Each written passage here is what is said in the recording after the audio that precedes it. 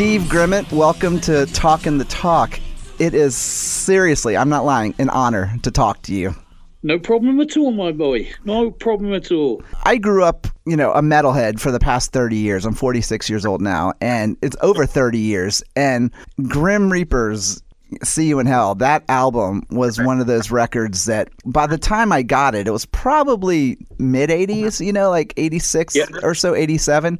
Mainly because what I thought was funny is I'd seen the video for Rocky to Hell, and I actually thought it was on See You in Hell, so I went and bought See You in Hell on accident. And one of the things I remember the most is that even though you were part of this British movement, there was something about Grim Reaper that kind of stood apart from the rest of the bands. Like it was a little more, I don't know, if it's rough around the edges, kind of street, kind of. Am I too often describing it that way? You're spot on. Basically, I mean, people are saying, well, you're still doing Steve Grimmett's Grim Reaper stuff, and it's still sounding like, the old stuff. And I'm like, because that's how I like it. Mm-hmm. I like it to be rough. I like it to be raunchy and on the edge. And long may that reign. I thoroughly enjoy that kind of music, and I thoroughly enjoy writing it and recording it. So, and that's where you go with it, mm-hmm. because that's what you like. And people say to me, well, how do you get it to sound like that? Well, it's because it's all recorded old school. Mm-hmm. Nothing electronic about it. Okay, it goes into a computer now rather than 2-inch tape. Right. But it's recorded the same way. The drums are mic'd up. The bass, it doesn't go through anything. It goes through a proper amplifier, mm-hmm. and it's mic'd up. The cab is mic'd up, as the guitar is too. Mm-hmm. And that's how it is. That's how you create these sounds. I mean, I've got my own recording studio. It's never really what I call busy, mm-hmm. but because people are doing it in their bedroom. But I defy them to say, well, it sounds great, but it's got no feeling. Right. It doesn't move me because it has no feeling. Mm-hmm. And that's the only way of doing that is by recording it in a studio and everything mic'd up and played. And it's got to be done that way. I actually had a friend of mine who's a musician, and one of the things he told me, he said, this day and age, the good news is that anybody can make an album, and the bad news is that anybody can make an album. Yeah, exactly.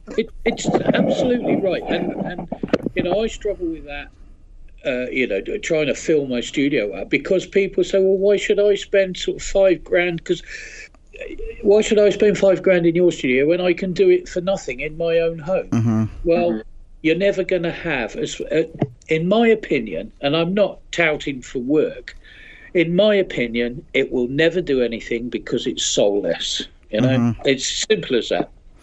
Well, it's funny because even with my band, like we were talking about this with the last album that we made, we went into a proper studio here in Atlanta to make our album. And in the past, I was an acoustic performer, so I made all my stuff at home. And one of the things that I noticed was that as much as I loved recording at home, there was something really special about handing that task over to somebody else so that I could just be the musician. Yes, it's handing over that responsibility. Mm-hmm. And a lot of people don't like doing that these days. And it's just, have bands come in, or I've had a few bands come in thinking they know it all, and they can't play in time, and it's just like, what the hell are you doing? That's a basic requirement of what you do. Mm-hmm. Playing time with one another to start with, but playing in time to a click, and you can't do it. So it's just, well, I don't know. I don't know what the world's coming to. I think they can do all these things, and it's just never going to happen because they, well, I do better in my bedroom. Well, go and do it then, because it ain't going anywhere. I always say it's just it's an experience that everyone of any kind of level of being a musician should at least experience once. going into the studio, because once you do, it's almost like, I don't know, it's like swimming or anything else that the first time you try it, you're like, oh, that was great. I want to do that again, Yeah. And I demo here at the house, my house. I have a little basement studio here, and I cut some, acoustic, EPs and whatnot here. But man, if I really want to get the feeling of my band and really get that across, like, we need to be in a studio, like, because you've got everything from the the soundproofing to the ceiling height to, like, they've got it all worked out. There's a reason why they get paid to do that, Of course, exactly right. And it's so frustrating, because, I'm fairly good friends with the owner of my label. Mm-hmm. He gives minimum amounts of money out for these guys to do their album, and I'm saying, why do you do that? Well, he says, because I can, and I get a cheap album and they make some money. But in reality they don't, because they wouldn't be selling anywhere near enough albums to repay and to recoup their album. I don't know, I get really frustrated with the whole thing, really. And it's just like, well, okay, that's fine.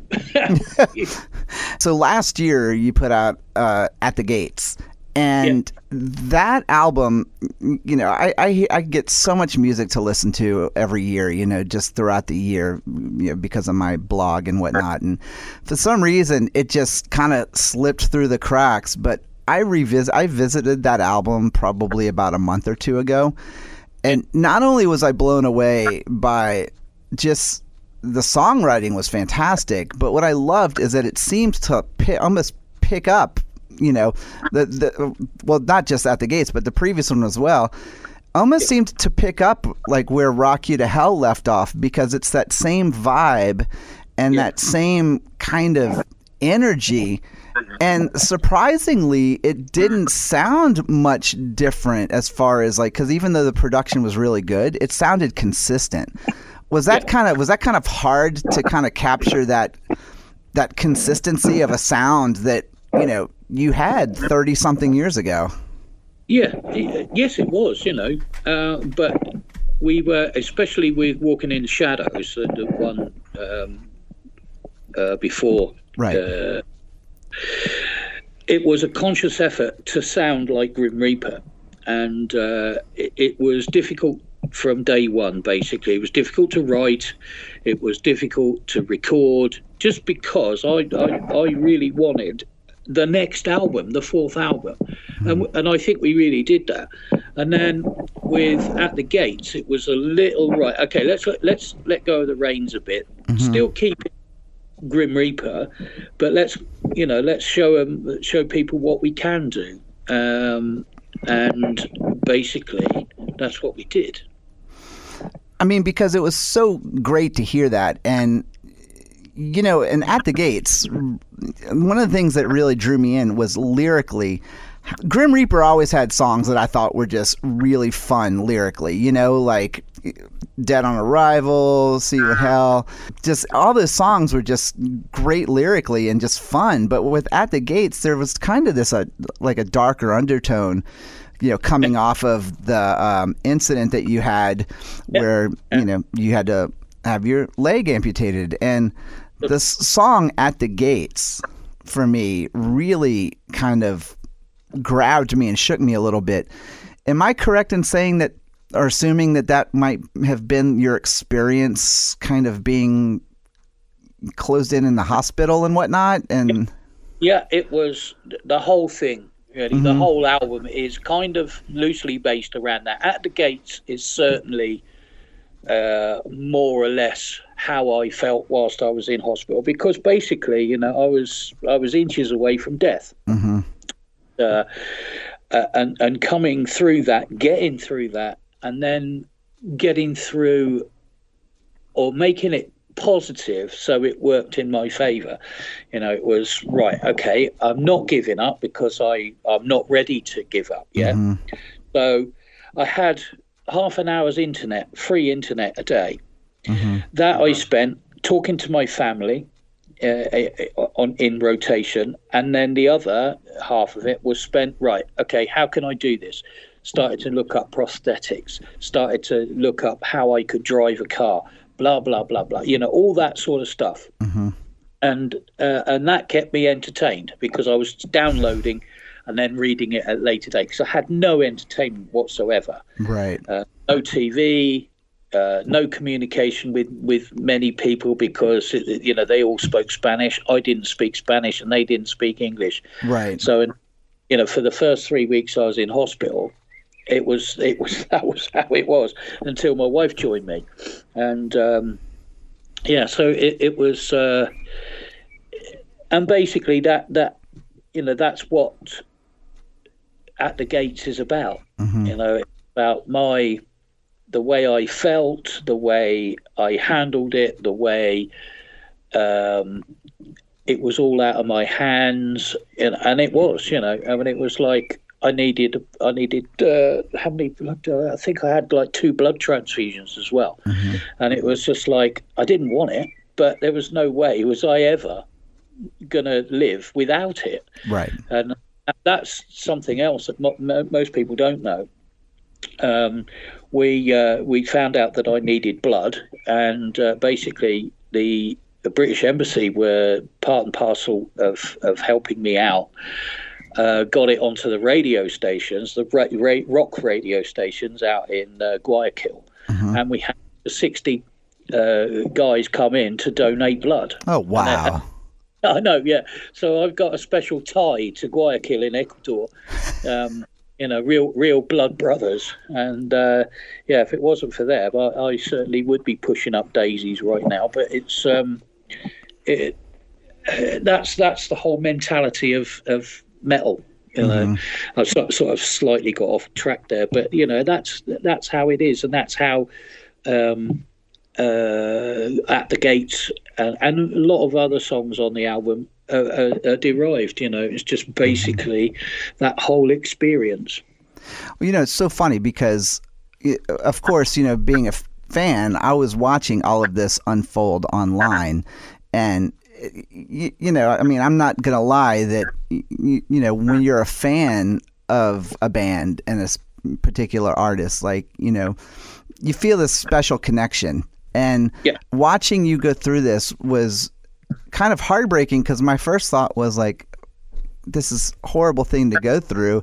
And then my other selfish thought was like, I'm never going to get to see him live if he does. You know what I mean? It's but to watch you kind of emerge from it, and you had such a positive and such a strong attitude about it, coming back to the stage with the prosthetic and with the cane, and really, and almost kind of integrating the cane into the show, you know what I mean? Which I loved. Yeah, even that, they are NHS walking sticks I have. Mm-hmm.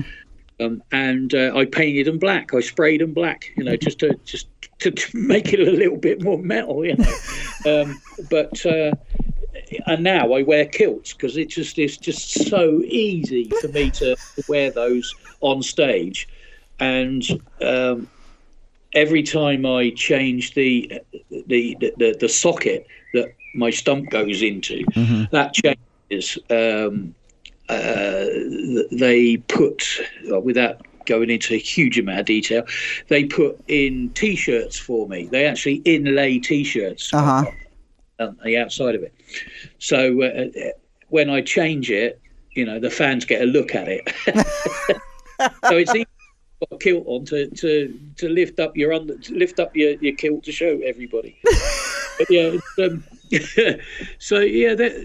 but I do that because they're mostly part of it, because they all kept in touch over the internet. They were donating money, because that was another thing. I had apparently I had the wrong insurance. Mm-hmm.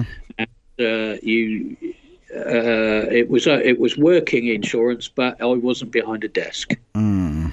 So they make up the excuses, don't they, when they don't want to pay out. So my manager then and my wife started GoFundMe page to basically get me out of hospital, because I think it was about $42,000 that it cost whilst I was in there, and that met that.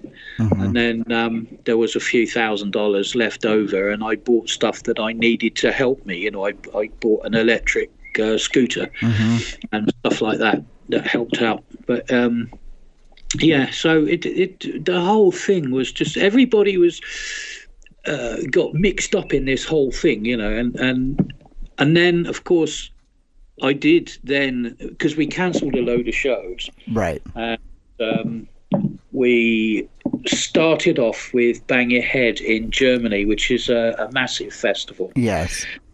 And, the stage was split into two, a lower level and obviously a higher level, and I stayed on the higher level because I wasn't sure about walking down the stairs, but to get onto the front. But the last song we do is See You in Hell, and I decided I was going to go down to the front because there was this big walkway out into the crowd as well, and I had my wife help me down the stairs, and then I started to walk towards the front of the stage. The crowd got noisier and noisier and noisier, and it reduced me to tears, I've got to say. And it was just like that's the love that we got and that we share in the music that we love, and like I say, because everybody got wrapped up in what happened to me, and they were seeing what I promised them, I will be back, and it was something else. I will never forget that as long as I live, and it made the struggle worthwhile, so yeah, I would go through it all again. You know what, and there's something beautiful about, like what you said about this kind of community and this kind of, metalheads is definitely a subculture within other cultures. I always believe that we're just kind of our own countercultural experience. You know what I mean? Like, we all kind of live in this little world together. We're all kind of outcasts, and we all knew what it was like to be each other, and to see people just totally go out and really help each other out is something that's super inspiring. And another thing I felt really inspired about with you was about how open you've been with your mental health. And I personally have some mental health issues myself. I've got ADD and bipolar and anxiety. I mean, I'm basically a psychiatrist's dream come true. But I've noticed that more and more people are being more open about it. And with you being more open about it, are you kind of hoping that maybe it helps to break down the stigma for others to be open about it as well? Yeah, I think so. I mean, I didn't do it for any other reason at the start. The reason was I wanted to let people know, if they met me and I was off, the reason why I was off, because I still suffer with PTSD, and that was through losing my leg. I also I'm still on antidepressants and stuff. But it's funny, actually. I was saying to the wife that the last couple of days I felt really happy and back on my game, So it doesn't last forever, providing you make the effort to check yourself in. But I wanted to say I really wanted people to know how I felt, in case they met me one day and I was having an off day, and I didn't want them to walk away thinking I was an arsehole, and and I truly meant that, but right. Of course, opening up, it made the whole thing. It touched a few raw nerves, certainly with the a lot of the replies I had from the posts I was making, and where people say, if it wasn't for your music, I would be dead and all that, and it's just like, what? How fantastic is that? I now know why I was put on this earth, to help people like that through my music, and. long may it continue, you know. There was something about metal music that was always an escape for me. Like, you know, Iron Maiden could take you into parts of history, you know, and paint a picture for you, or like Dio could put you into this more of like a cosmic realm where, you know, it was kind of like a fantasy land. You know, Grim Reaper would just make you just be like, fuck it all, and just, you know, bounce around in your room and headbang. So there's that feeling that music is so cathartic and healing. And I look to you and I go, that must be what you're feeling as you continue on to make music. I do. I when I write, it's always with the fans in mind. You know, would they like this? Would they get up and start singing it? You know, blah blah blah. Is it anthemic and all that sort of stuff? And so when I write, yes, it's with them in mind. I mean, the early days of Grim Reaper, you know, we got absolutely slated in the States for being devil worshippers and all that sort of shit, and we couldn't understand that, because all it was somebody out of the Bible, the name Grim Reaper, you know, he's one of the four horsemen, and which lent itself to great artwork, and the songs were 5 minute or 3.5 to 5 minute songs, and we compared them to Hammer House of Horrors, you know. Yes, just telling a story, you know, and we couldn't understand why we were being slated so much. And it was just like, what? You got to be kidding me, you know. I mean, and people go on about, well, what about See You in Hell? You know, well, actually, if you read the lyrics, do you understand the lyrics? It's actually about the temptation of Christ. Like, okay. And then the other one was Dead on Arrival. I mean, nobody, obviously, the people that were interviewing us didn't understand the lyrics, didn't know what was going on, because that was about one of my best friends who died on a motorway in England. You know, and it's just like, oh, come on. But anyway, you know, we survived. Well, you know, and it's funny because to kind of go, you know, echo back to what you were talking about is that, you know, you guys were releasing See You in Hell right around that time that whole satanic panic was happening, especially in the States. Yeah. And that was such an unfortunate time because, like you said, like everything was a target. Like if you had a skull on your album, you were satanic, you know, and like if you had the word death or dead or hell, you were satanic, you know. Yeah, it was just ridiculous. It really was. I mean, through a Facebook friend, I found out that her preacher was going to take us to court and do a Black Sabbath come Judas Priest thing on us. And it was only because Black Sabbath and Judas Priest walked out of the courtroom with their heads held high that I think he dropped it. You know, and it was just like, oh, what? You just don't get it, do you? You just don't get it.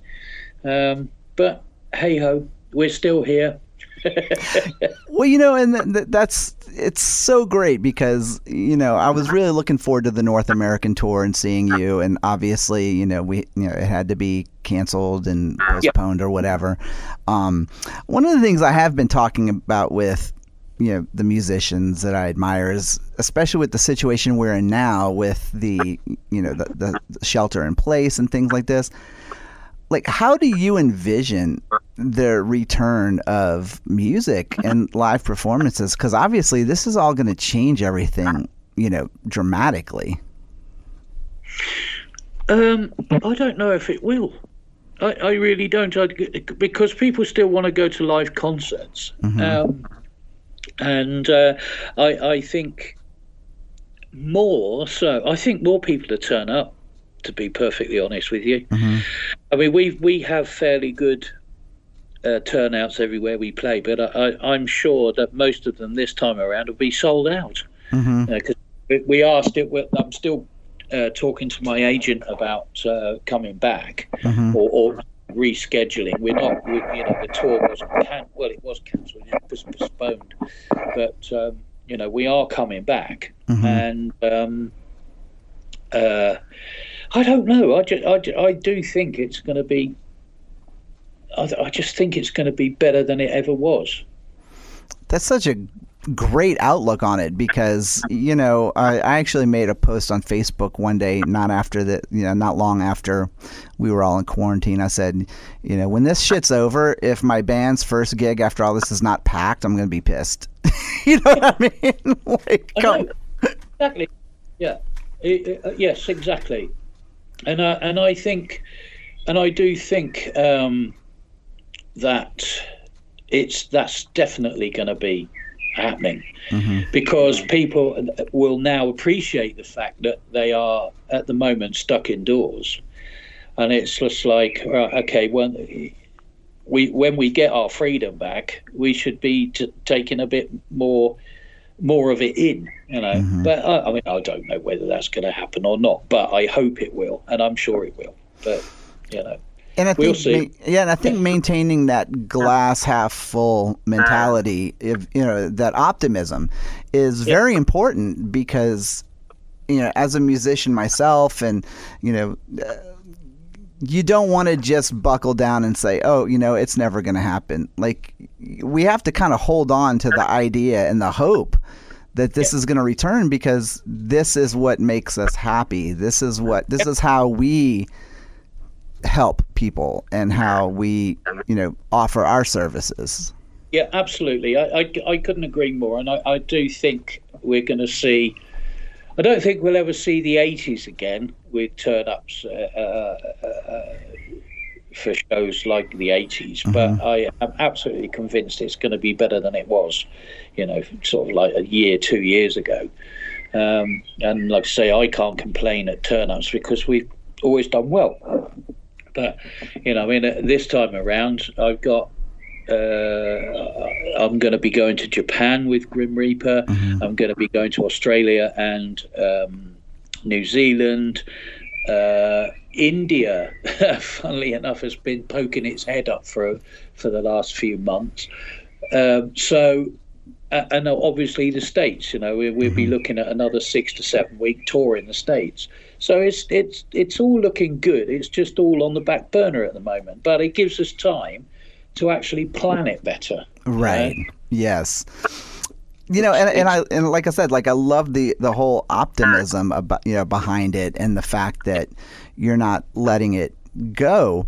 But one of the things I love that you just said something about is how you said it's never going to be the 80s again, but to kind of go back in time with you into the 80s, especially like in the early 80s, 79, 80, 81. That was a really magical time for music in England. Oh, yeah. And did you even at that moment, did you know something big was about to happen, or was it just kind of in its own bubble where you were just like, this is just where music is right now? No, I didn't. The States became a blaze for us, because I had the record label phoning me at work while I was still doing a day job, saying, "Are you going to come out on tour?" And I was like, "Well, yeah, I'd love to, but how are we going to pay for it? How are we going to do this? How are we going to do that?" And they sort of set my mind at ease. So then I was like, right, okay, well, I'll go and have a chat with the guys, So we had a meeting, and I said, well, look, this, and it was like, you know what, guys, we got to do this. We cannot not do this.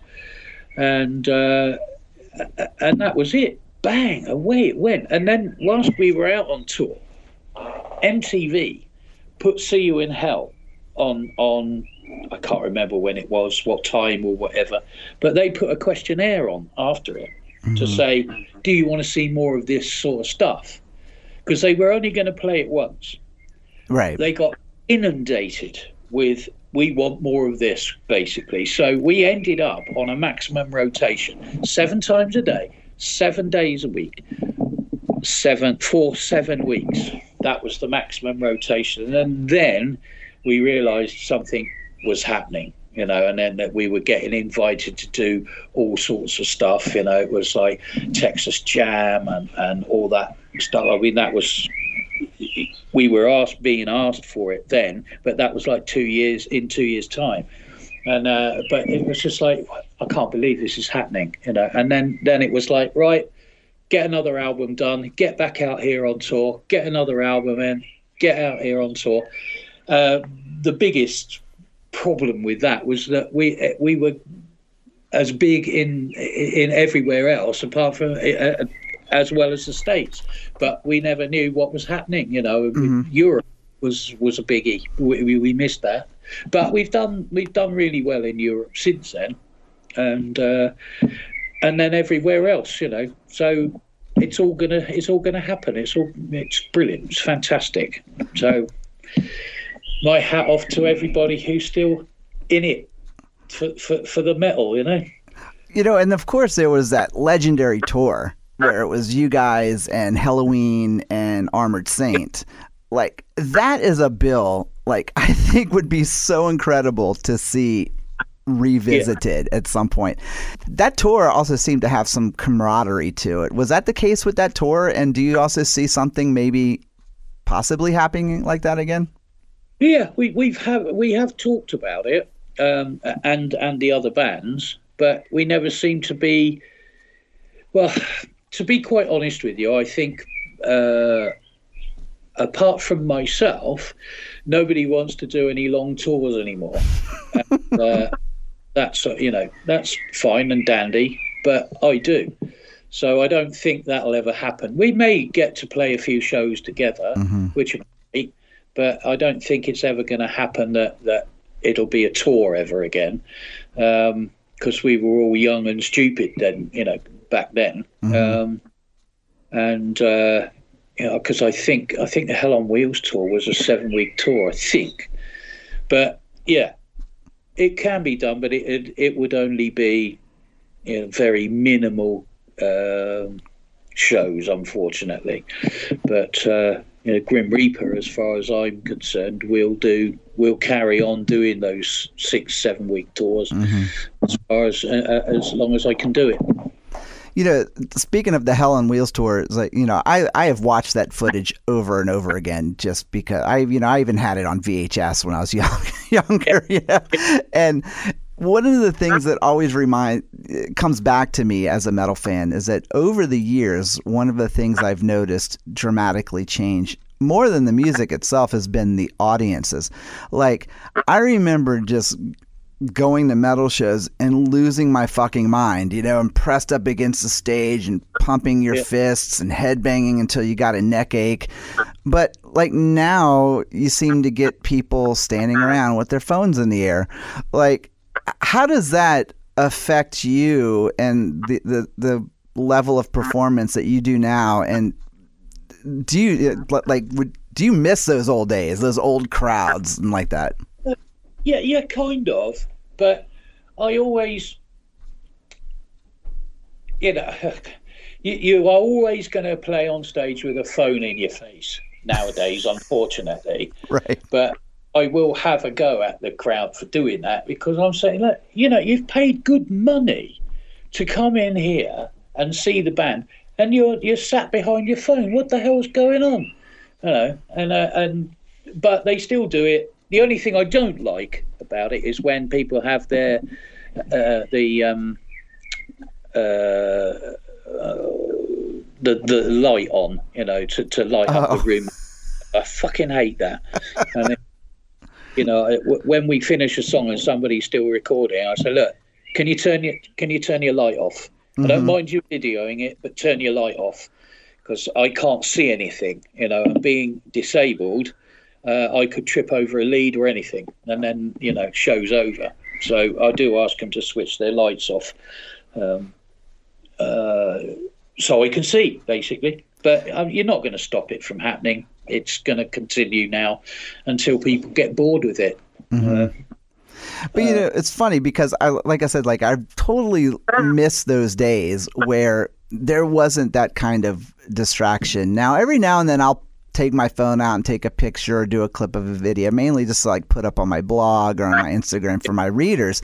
But, you know, like, I kind of miss that whole, like, being at a show and there was nothing to do but just watch the band. You know what I mean? Which is like why everybody just went fucking crazy at shows. Yeah. Yes, it is. You know, it always sort of. I don't know. I just don't. You know, to stand there with your phone in the air for an hour and a half, it's just like you're not going to enjoy the show. You can't. But you know, because I've talked to people after the show. I said, "Why do you do that?" Well, so I can watch it when I get home and da da da da da da. And I said, "Yeah, but you'll end up posting it as well, won't you?" Well, yeah. And I said, and part of what I do is a surprise, right? It's a show. You know, you don't know what songs are coming, but when you do, when you filmed it and then you post it the next day or even that night, people are going to know what's coming next. And I said, and that's, you know, that's taking away part of the show. You know, because I get asked most of the time, "Oh, can I have a set list before you start?" No, you're not having a. But you're not having a set list because it's going to spoil the show. You know, when you don't know what's coming, how, you know, and I surprise you with something, you wouldn't be surprised, would you? And it, yeah, oh, yeah. I love that. You know, I love that element of surprise, like what you were talking about. You know, like when we were kids in the 80s and we were going to metal shows, we had no fucking clue what anybody's going to, you know, we had no idea what Maiden was going to open with on the, you know, the Seventh Son tour. We had no idea what Halloween was going to open up with or whatever. Yeah. Like Anthrax, like you just showed up at the show and whatever the first song was, you lost your fucking mind. And then, you know, just song after song, you would just be, like you said, surprised. And maybe sometimes you didn't get the song you wanted to hear, or maybe you got songs that you didn't think would be played. But like, why take away that element, you know? Exactly, and that sort of comes across a bit more playing Reaper stuff now, because there was 3 albums that you know, 3 original albums that we have to pick songs from, and then 2 new ones, and you know, it starts to get difficult as to what songs we want to play, and you know, because people shout out all sorts of probably the songs that you're never going to play, but the ones that we got asked to do or shouted at to do was Dead on Arrival and The Show Must Go On, and 2 of my favorites. We'd never played The Show Must Go On live ever until a couple of years ago. We thought, well, let's give it a try, see what happens. You know, if nobody likes it, then nobody likes it.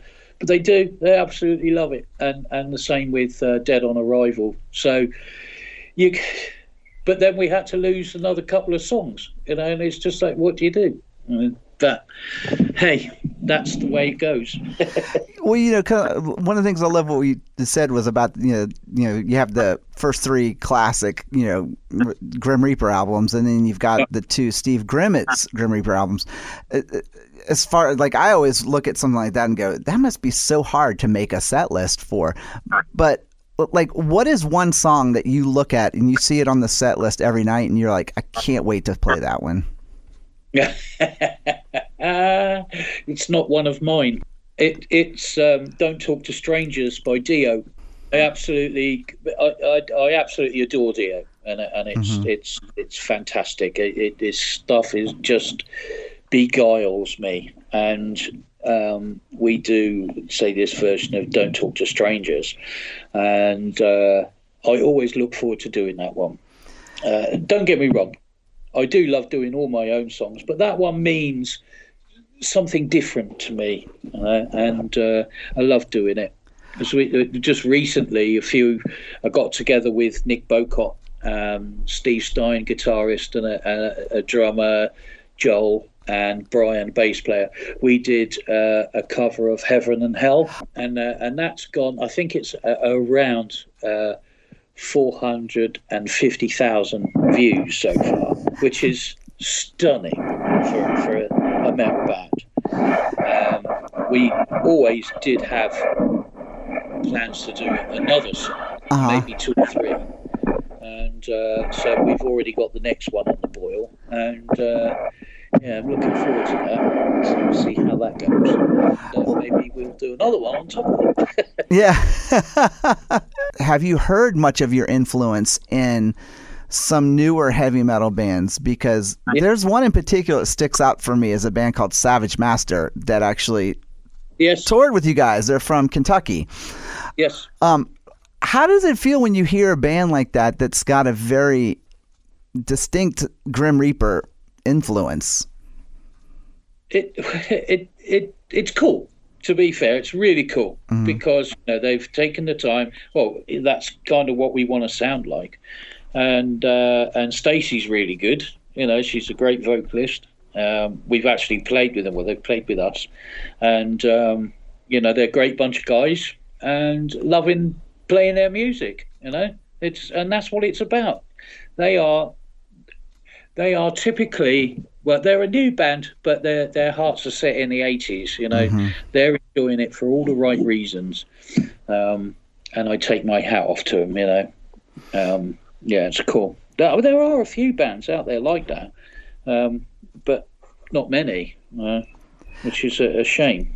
There was a really decent resurgence, I should say, where classic metal had kind of a renaissance, where they've been new bands that kind of come out under the tag of new wave of traditional heavy metal, and where you have bands like Widow and Striker and great band, Holy Grail, White Wizard, bands like that. And so to me, it was really cool to hear young bands playing music that I grew up listening to. Yeah. And you wouldn't believe the amount of people that cover "See You in Hell." I get sent two videos every week. Oh, check this out! We did this for you. It's like, fuck. They're teenagers, but they're playing songs that are nearly 40 years old. Is that part of what fuels you when you see things like that? It does, in a way, but the reason that I carry on doing it, to be quite honest, is because I love it. And that is all I can say about it. It's in my blood, and until I physically cannot do it, I'm going to carry on doing it, and I think, once I physically can't do the touring anymore, I shall still produce albums, I should imagine. But it's great as long as I can still sing. That's pretty much how I think about it. If I start, what I won't do, because there are a lot of bands around that their vocalists are wasted. They're no good anymore, and they're taking a lot of money from people, and and these people are turning up thinking they're going to get the show from the 80s or whatever, and it's diabolical. Kiss. I'm just going to say it right now. I mean, I totally agree, because as a fan, I don't want to go to a show and hear someone either lip sync to a tape or have their voice just be completely blown to smithereens, At that point, not to sound like a unappreciative fan or a curmudgeon, but I would rather my last memories of you be great. That you were a great singer and that you were a great band, as opposed to, wow, you're way past your expiration date at this point. Yeah, that never happened, because I'll know that I can't do it anymore, and then I will announce why. It'll be, I'm not coming out touring. I'm giving it up because I cannot sing anymore, and I won't be cheating you of your money. I mean, Bon Jovi is still doing that, and he can't sing a fucking note in tune. And You are so right. and why does he do it? You know, knowing, because he must at some point listen back to that, you know, a live recording and think, fuck, you know. But he must think, well, I'll still keep taking their money if they're, you know, if they're prepared to pay it out, you know. But I won't do that. I just will not do that. Well, and it's a shit trick, you know. Well, it's also it's a loss of integrity, and you know, a good example is, you know, I mean, obviously growing up in the 80s, I was a huge Ozzy fan, loved Ozzy, you know, I mean, Ozzy is a legend. When he called it quits in 92 is when he did this little retirement, he did his retirement tour. Like, I just remembered him. He was so good. He was so full of energy. Like, the set list was amazing. He was amazing. Everything about it was great. But then he came back, and I remember it not being as good. And then with every passing year, it just, you know, it just made me go, I wish the last I would have heard of you would have been 92. You know what I mean? Instead of hearing you just barely make it. But I guess in a way, because he doesn't need the money. Right. You know, must be in his blood for him to carry on doing it. And that's okay. But, you know, see, the way I think about Ozzy, he's probably my favourite, I want to say singer, but he's not, is he?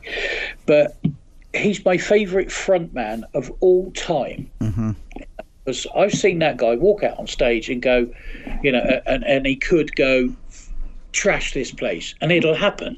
You know, he knows what it's all about. He knows how to front a band. Right. And there's nobody else like it around.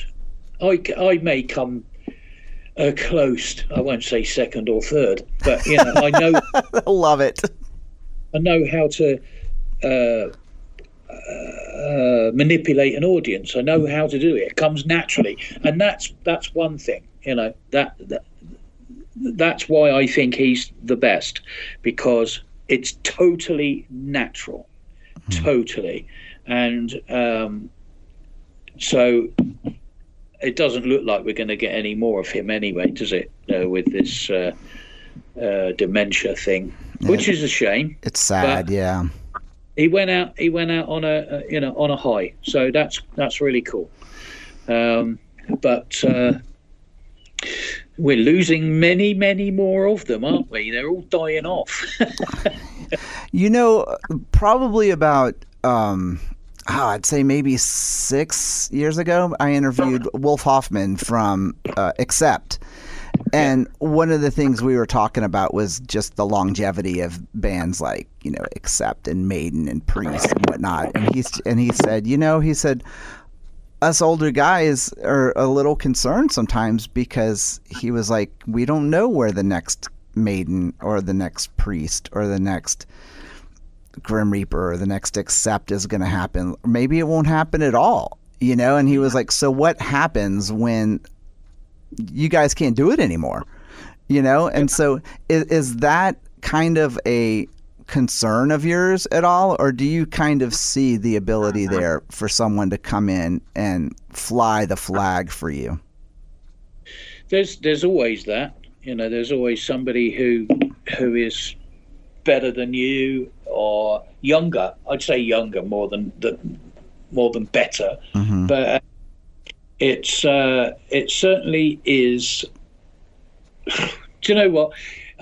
I don't know. I'll tell you how I see this is, like, because it's happening in the UK, you know, there's not what I call really good top-notch singers. There's some great singers around, but not top-notch. And it's just like, you know, I see David Coverdale, you know, I mean, he's in his 70s, and you know, we're going to end up with none of these guys, and it's going to, you know, I'm 60 now, and I'm going to end up being one of the top-notch singers at some point, because all the other buggers have died off.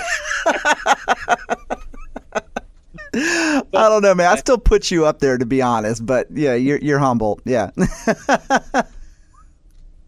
But yeah, it's a good thing though. Still, I love it, and I always will do.